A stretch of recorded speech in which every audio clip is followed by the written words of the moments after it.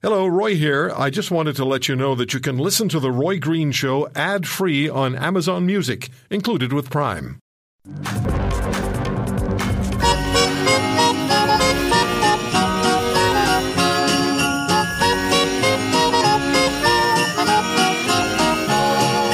Here comes Santa Claus, right down Santa Claus Lane. Vixen and Blixen. Oh, isn't that sweet? I hope this story is kind of sweet. I don't think it is. And, I've been talking about it, and I want to get a little support here. I didn't notice the Secret Santas came back in style, and they were so explosive, and they appear to be everywhere. And now they're popping up in a lot of workplaces. And you got to go to them. And I played them before, and now that they're part of a workplace, you realize that the art form of playing this game properly is a big one. It's kind of like going to the office Christmas party. People finally realize you don't go because of the free booze and get drunk and throw up or anything like that. You got to do something else. So I've been researching these, and I got this note from the New York Times on all these great gifts, and it kind of blew my mind as I had 3 of them. And I thought, I don't know that if I'm saying the right thing, and it's such a challenge, the whirly whipper popper copper and flameless not flameless candles, that would be boring. You have to have flameless lighters, and they have to look good. Like whatever, the shape of the thing matters. And you play this game in the UK,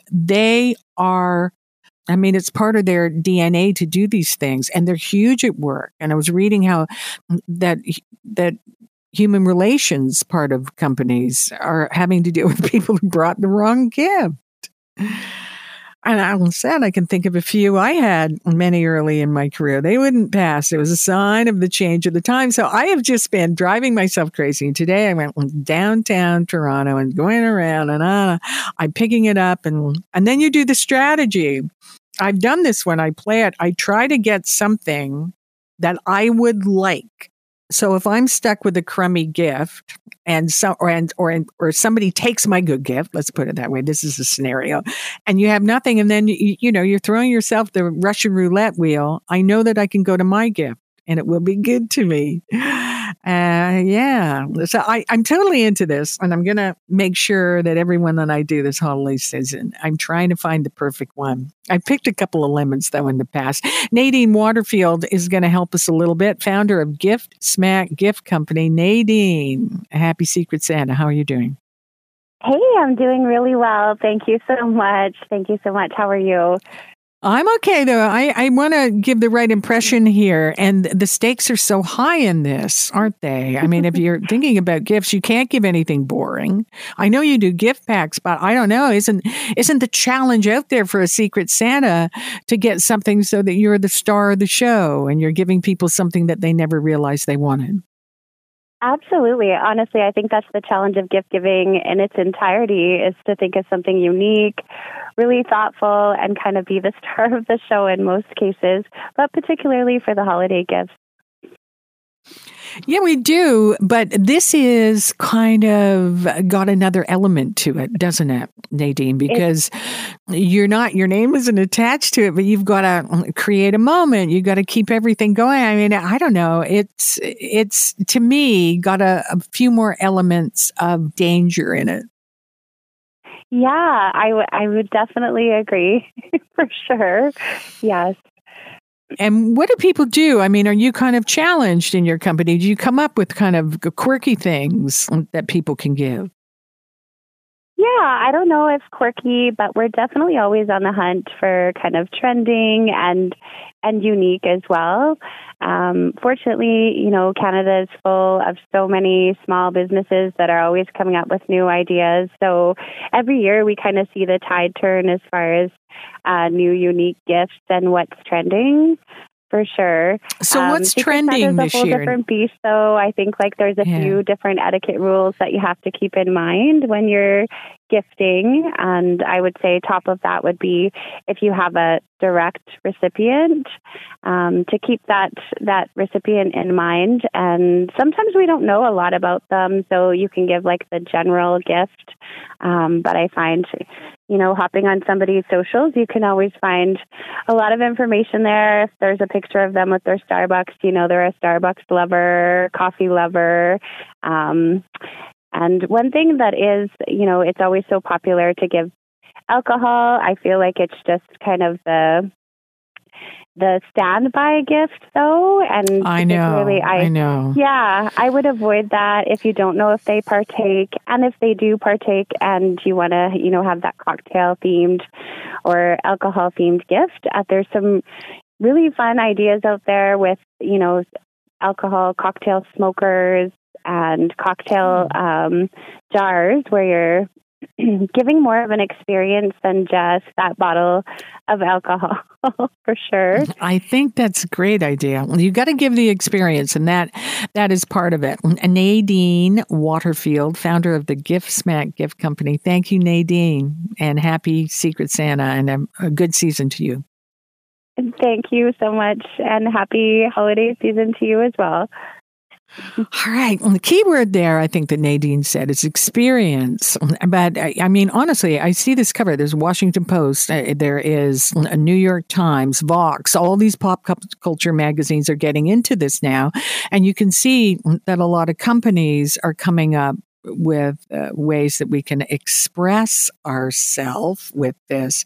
As Nadine just said, though, I'm not going for the alcohol. It's an easy way to do. Tom Craig, our technical producer here, has apparently, I've just learned, a lot of experience in these Secret Santas. Hey, Tom, I guess you did not think you were going to be called. Are you a successful giver or taker in the Secret Santa world? I will say I'm pretty good at Secret Santa gifts. I'm usually able to figure out very clandestinely, okay, what is the person like? What can I nab them? If I'm doing White Elephant, I've got a good kind of eye for, okay, this thing is quirky enough to be interesting, but also useful enough for somebody to keep. So one of the best gifts I've ever given was a worst-case scenario survival book, which is ostensibly humorous, but actually has some pretty practical advice in it. I like it. Yeah. I like it. And then you can put it in strategic places in your home, if you know what I mean. And Exactly. then you can be, what's the worst one, though? Because this is a time for crummy gifts as well. Yeah. And I do say, I think if nobody wants the handle of a lazy, crummy gift giver. Yeah. But you've had a few, I understand. Well, there was one in an office Secret Santa, and I mean, those are always a coin toss. You either get your work bestie who knows you really, really well, or you get the person who you never see and they just grab something and go. So there was one time I got a coffee cup holder that was specifically designed to be put in the shower. And for one thing, I don't drink coffee. For another, I don't see the appeal. Like, is anybody really in that much of a hurry? Do you want Pantene in your coffee in the morning? I don't know. You see, that's how crazy it goes. Yeah. I think companies are saying, okay, you got to find quirky.